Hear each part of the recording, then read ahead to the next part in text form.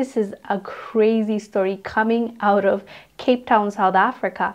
Even the victim thought that she was being pranked. A woman that went to collect her new passport at a bank in the city found out that her hair has been photoshopped and her curls have been removed and replaced by a straight hairstyle. She said when she opened the passport and saw the picture, she could not believe it. She actually screamed. And the person that gave her, the government administrator, told her, like, why are you screaming? She asked, this is not me. Like, my hair has been flat ironed. Like, literally, they photoshopped a straight hair, removed her curly hair, and put it on her face. So when she asked him, he's like, yeah, your curls were getting in the way and they were too big, so we just took them out and photoshopped a straight hair on the passport picture.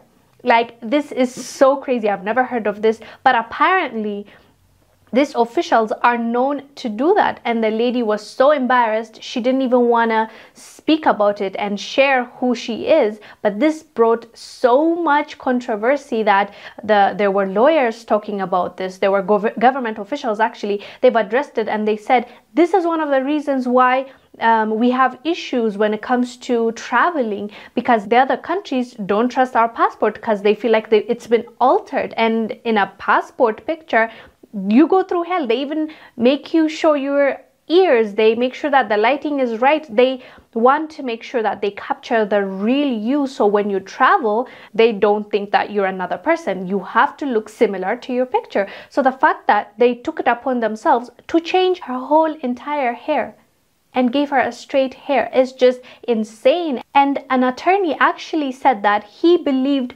altering pictures by a government department was an infringement of a person's constitutional right. He said, this is an affront to the person's dignity. Obviously, this is not right. I'm so surprised that they're even defending doing this. How in the world they think that this is okay? Beats me. I have no clue.